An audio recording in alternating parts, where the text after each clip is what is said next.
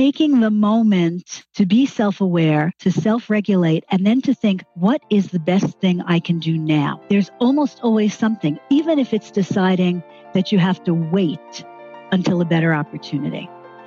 We are rarely powerless.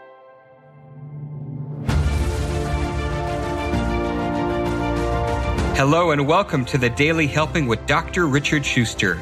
Food for the brain, knowledge from the experts, tools to win at life. I'm your host, Dr. Richard. Whoever you are, wherever you're from, and whatever you do, this is the show that is going to help you become the best version of yourself. Each episode, you will hear from some of the most amazing, talented, and successful people on the planet who followed their passions and strive to help others. Join our movement to get 1 million people each day to commit acts of kindness for others. Together, we're going to make the world a better place. Are you ready? Because it's time for your Daily Helping. Thanks for tuning into this episode of the Daily Helping Podcast. I'm your host, Dr. Richard, and we have an extraordinary guest for today's episode. Liz Kislik is a frequent contributor to Harvard Business Review, Forbes, and Entrepreneur. She consults for clients such as American Express, Orvis, the Girl Scouts, Comcast, Janssen Pharmaceuticals, and Highlights for Children. Her specialty is developing high-performing leaders and workforces. She's taught at Hofstra University and the New York University. Her TED Talk, Why There's So Much Conflict at Work and What You Can Do to Fix It, has been viewed over 135,000 times. There's so much more about Liz, and I can't wait to share her with you. Liz, welcome to the show. It's an honor to have you here. Thanks, Dr. Richard. I'm happy to be here. So there's a lot that I really am excited to explore with you, particularly about conflict at work and dealing with difficult people. I'm curious, how did you get into that in terms of having a subspecialty and focus? I have to say it was actually accidental. Probably some of it comes from being the eldest in the family and therefore having responsibility for everybody else. But I've always wanted to make things work better. And since conflict is a part of life, if you want things to work better, really work better, you have to deal with it at some point. And most people either kind of hit and run or avoid it. And it's better to just choose to deal with it and to go forward. And that has worked, I think, through the variety of kinds of things that I've done in my career. So I want to really spend some time here and focus on this. And you gave us a very nice, analogy of dealing with it heads on or not. But in a conflict, we're naturally, it's interesting, right? As human beings, we are naturally wired to have that attack and avoidance response. And people are a little different about how they go about it. But I wonder if you could talk to us about how conflict at work, the conflict itself, has evolved or changed according to the research you've done in the last, say, decade or so. That's such an interesting question. I've never thought about it in that way. So at a base level, it's not that different. Humans are still humans. Right. And the majority will avoid rather than go toward. And people are not particularly skilled at how to have a conflict when they have it. The thing that's different in the last 10 years is, of course, we're dealing with different channels of communication. And so you can now have a conflict in different places and in different ways, ranging from the email portion to the texting portion, where it's much harder to tell tone and what's going on, hard enough in email. And then in social media, I do not ever recommend having any kind of conflict there, but there sure is a lot of it. And that kind of quick hit mentality, I think, lends itself to the sort of dump and run approach in a way that is not healthy and not effective.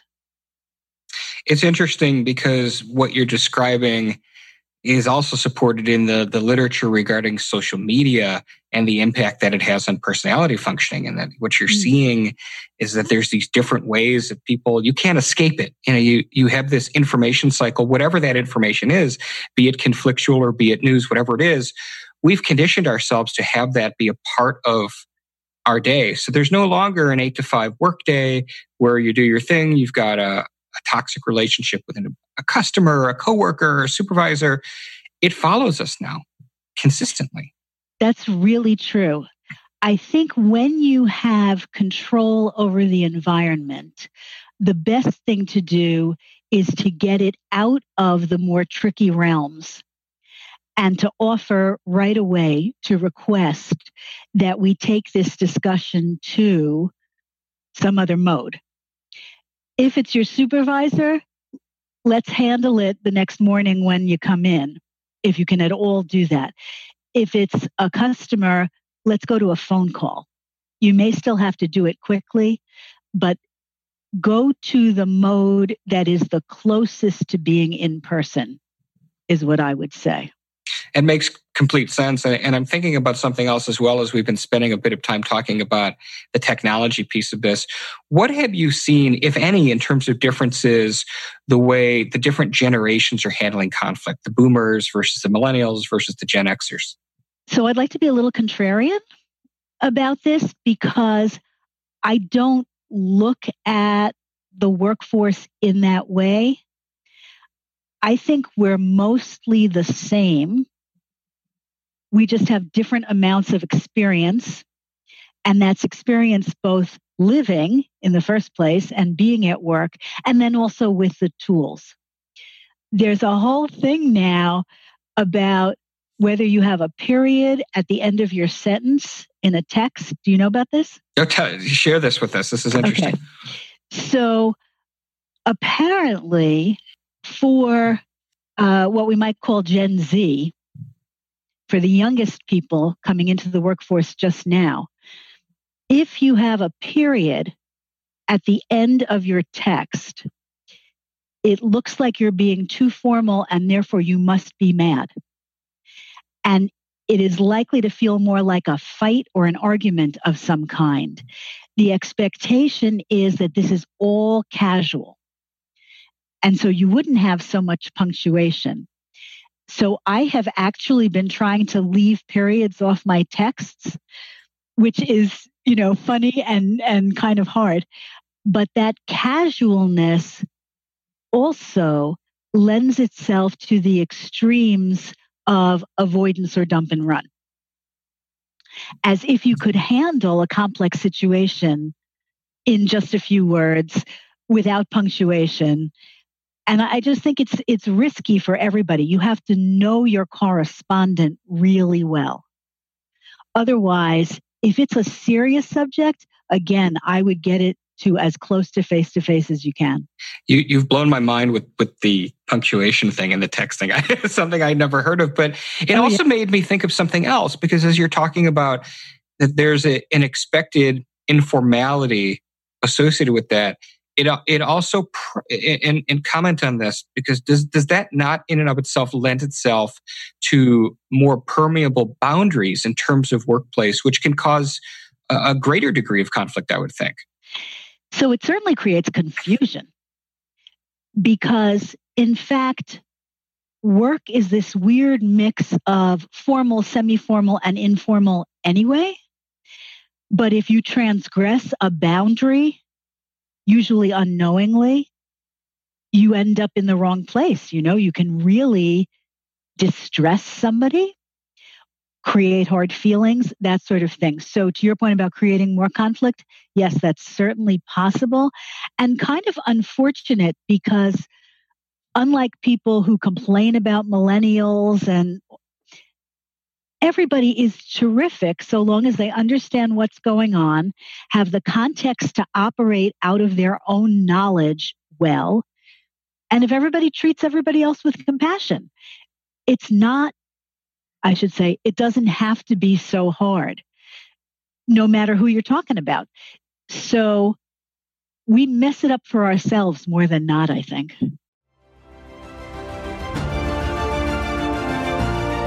Hey guys, Dr. Richard here. For the past 7 years, I've been privileged to bring you incredible guests who are changing the world and can help you become the best version of yourself. I'm really excited to share with you a new quiz that I created based on my clinical training that will curate for you a custom list of my top episodes and actionable strategies to help you wherever you are on your journey. All you need to do is go to drrichardschuster.com to take it, and it's 100% free. You'll be taking the next step on the journey to unlocking the power of you, and I can't wait to see where you'll go.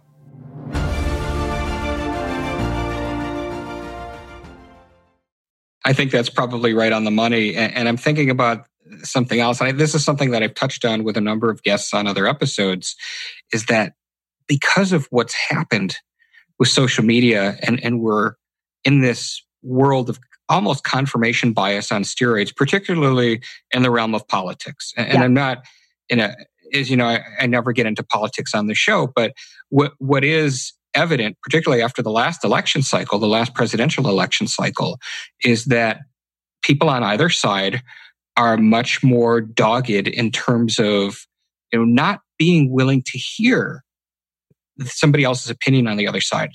And to the degree it was really fascinating, I know that there were large numbers of people who were unfriending and unfollowing each other and blocking each other on social media because one endorsed candidate X and the other supported candidate Y. So I want to just ask, are you seeing that play a role in workplace conflict as well? That's interesting. In the sense that what you're calling confirmation bias, I may turn the dial up just a little bit more and talk about echo chamber. You can get that at work, but you could get that at work pre-computer at the water cooler. Because if you only surround yourself with like-minded people who have the same biases that you do, then you are only confirming, emphasizing, making stronger whatever's already in your head, or you're taking what they all agree with and putting your lot in with them. I'm reminded of many years ago, I had 3 colleagues, this is really many years ago, before I was consulting, and they called themselves the bad attitude kids. And they weren't really so bad, but they did have a little process of reinforcing for each other why management was always stupid or in the wrong or shouldn't be attended to, and why they were right, in effect, to do the equivalent of folding their arms and thinking they were smarter and didn't really have to play. And that's a great way to get yourself excluded, in fact. The problem with too much tribal culture or any kind of one-sided view is that other people don't have to really reckon with you anymore. You've taken yourself out of the game. The way to play is to be open to what else is going on and to be curious about it and go looking for it.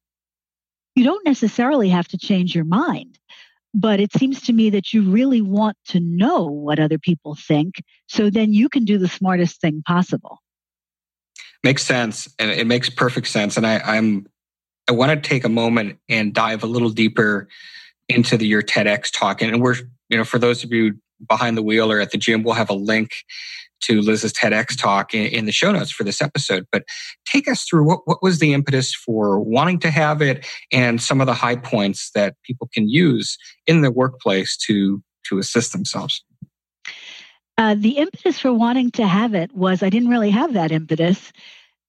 It's that a colleague of mine had been invited to speak at this particular TEDx, and she was already booked for something too close. So she referred me, and it's not the kind of thing you turn down, It's just a wonderful opportunity.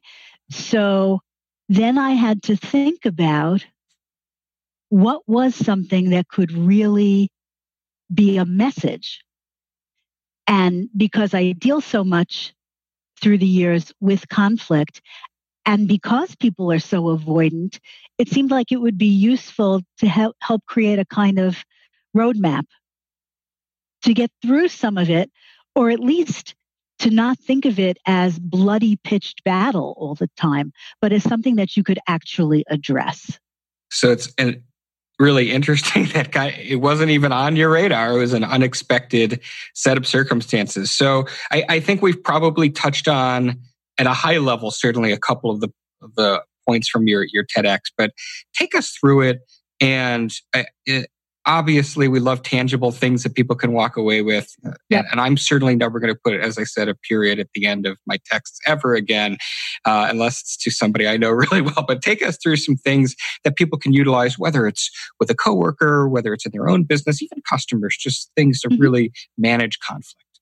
So the first thing I want to say is contextual, and that is that conflict in business is actually part of your job. If something is going wrong between you and a colleague, or between your work group and another work group, it's your job to get to the bottom of it and figure out how to work through it. It's irresponsible to just avoid it, but it's also irresponsible to just issue edicts or threats or to stand your ground without finding out what's going on. Because the whole point of having a responsible job is helping the organization do as well as possible. It's not just about you. There's a whole mission you're supposed to be serving, So this is just part of it, and you have to deal with it the same way you have to deal with the administrative matters. I don't know if you have this issue that pile up on your desk and you'd really rather not. But from time to time, you got to dig in there. So I want to make a first point, and this is particularly true for anybody in your audience who is already a business leader of any kind. Because in the workplace, we don't have to keep every employee if they have shown through their behavior that they are either incompetent and don't respond to training and development, or if they actually have bad behavior and aren't willing to change. In those two cases, they're damaging to the organization, and you have to do the appropriate steps kindly and legally to help them find something where they can be more comfortable and do better because they're not working out for you. And that may sound harsh. And that's why I talk about the appropriate steps. So you provide training and development if that's the issue, or you provide coaching and counseling if that's the issue. But if somebody says, I'm not willing to do that, and sticks to that, they're violating the implied contract in taking the money from the business. So business is the only place where we can show somebody the door if they really are the wrong person.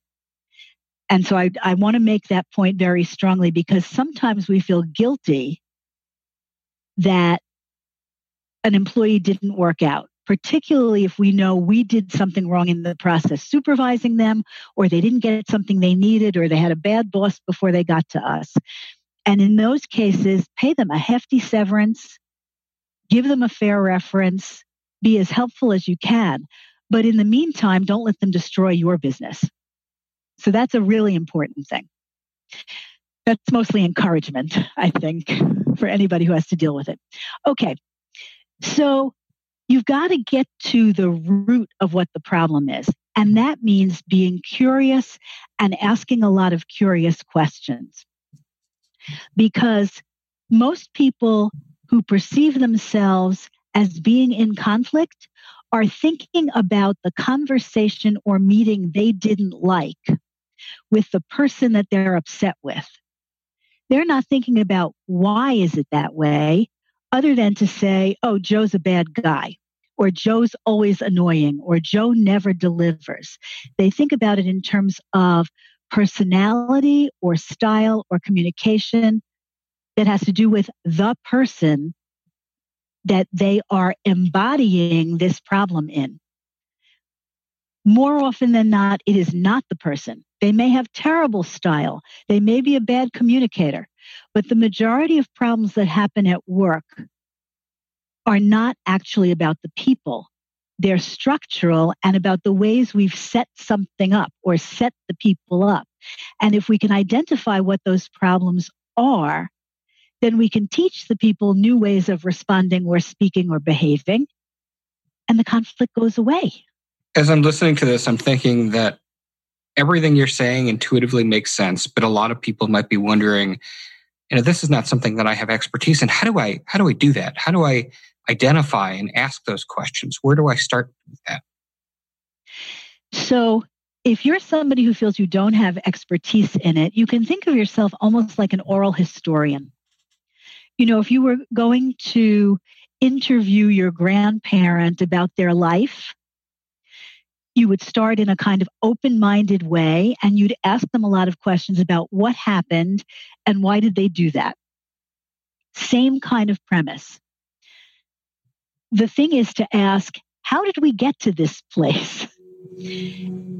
And to look for the historical events, the directives that were handed down from above, even market events that may have set up the situation in a way that people tried to get through it, but may not have figured out the best solution, as opposed to holding the individual responsible for every terrible thing that you feel has happened on this subject in the last, 5 years. Assume that the person is not the problem is the problem. That's a very refreshing way of looking at it. It's hard. It's not easy to do because we don't take offense to a situation. We take offense to what somebody said to us or asked of us, how they behaved to us. And you have to, in the study of emotional intelligence, there are two big components. One is to be self-aware, so you know how you're reacting. Oh, I took that as an affront. I feel my stomach turning over and my mind is racing and I feel my pulse. This is how I'm reacting. That's self-awareness. And the other is to have the ability to self-regulate. And that's to say, no one's coming at me with a weapon. This is challenging, but the world is not coming to an end. Let me stay calm and think about what the best thing is to do. And that way, you maintain a kind of composure and equanimity that, first of all, makes it harder for the other person to take shots at you. It's actually often a useful defense, but it lets you stay thoughtful instead of reactive. So that as you ask questions and see what your opponent is answering and what they are thinking, you can ask smarter questions as opposed to triggering questions. A question like, well, why did you do that stupid thing? That's a triggering question, not good. But if you say, could you tell me about how you came to decide that your team should do A instead of B? It would be helpful to me to understand that. That's much less triggering, and it depersonalizes it. It's interesting you said a term, equanimity, because as you were talking about emotional intelligence, I was thinking about mindfulness as you were describing those things. I know that's equanimity is a big part of mindfulness. So absolutely, I loved hearing you share that. So these are all great, tangible strategies and make a lot of sense. I wonder if you could spend a couple moments talking about resolving conflicts in a group setting versus resolving them one-on-one with individuals. It's both harder and easier. It's harder because we all worry. I mean, most of us don't like to get into conflict because we don't want to be the bad guy. We don't want to say something that would hurt another person. We don't want to appear to be on the attack. Most of us want to be the good guy. That's tricky in a group setting we get afraid to bring something up that might look like we're picking on somebody or putting them on the hot seat.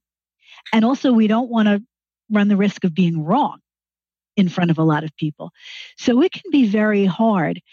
And in a group setting, I think it's particularly important to make sure you have some evidence to use as part of your discussion. And the evidence would be about the thing that you feel has gone wrong. And you need to be able to say why this seems like something is wrong to you and what the impacts are, what the negative impacts are on the organization, what the positive impacts could be if we change the situation, that kind of thing. So that, again, you're talking about the business situation as opposed to the people. That's the first big kind of blanket thing. A second thing is to ask permission. I'd like to ask you about X. Would that be okay? May I raise the subject of this hard thing we were talking about on Tuesday? I feel like we didn't quite resolve it, and I know it's uncomfortable, but I'm hoping we can take another look at it. Positioning in ways that say you're not going after somebody and that you are looking for their voluntary participation.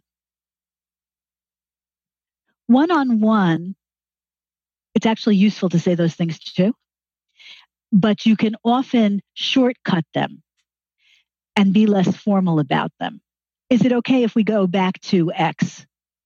But it's always good to ask permission. Maybe now's not a great time. Maybe they were just about to leave. Maybe, as I am, they're at the end of a cold and they're coughing a lot and it really won't help them. You know, you never know what's going on in the environment, and it's useful to try to figure it out rather than just jumping in with both feet.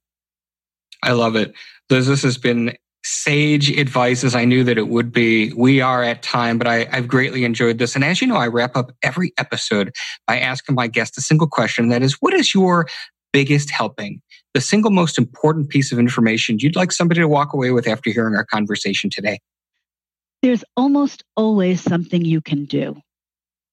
We are rarely as trapped as we feel we are, even when there are structural problems. So taking the moment to be self-aware, to self-regulate, and then to think, what is the best thing I can do now? There's almost always something, even if it's deciding that you have to wait until a better opportunity. We are rarely powerless. I love it. Great stuff. Liz, where can people connect with you? My website is probably the best place. That's lizkislik.com, and I'm sure you'll put a link for the people who can't take it down right now. But I can also be found with regularity on LinkedIn and Twitter, also with Liz Kislik as my handle. And you're absolutely right. We'll have everything Liz Kislik in the show notes for this episode at thedailyhelping.com, as well as in the Daily Helping app available on iTunes and Google Play. Dr. Richard, I have something to offer. Oh, please. Your listeners, if they'd like it. On my website, in addition to all kinds of material, blogs and stuff, there is an ebook free on how to resolve interpersonal conflict at work that may be helpful. I love it. I'll get the link from you offline and we'll link directly to that as well so people can download that straight away. Liz, this has been wonderful. Thank you so much for coming on the show today. I greatly enjoyed it. Really happy to be with you, Dr. Richard. Thanks. Absolutely. And thanks to each and every one of you as well who chose to listen to this episode. If you like what you heard, go subscribe to us on Apple Podcasts, leave us a 5-star review, because this is what helps other people find the show. But most importantly, go out there today and do something nice for someone else, even if you don't know who they are, and post it in your social media feeds using the hashtag MyDailyHelping, because the happiest people are those that help others.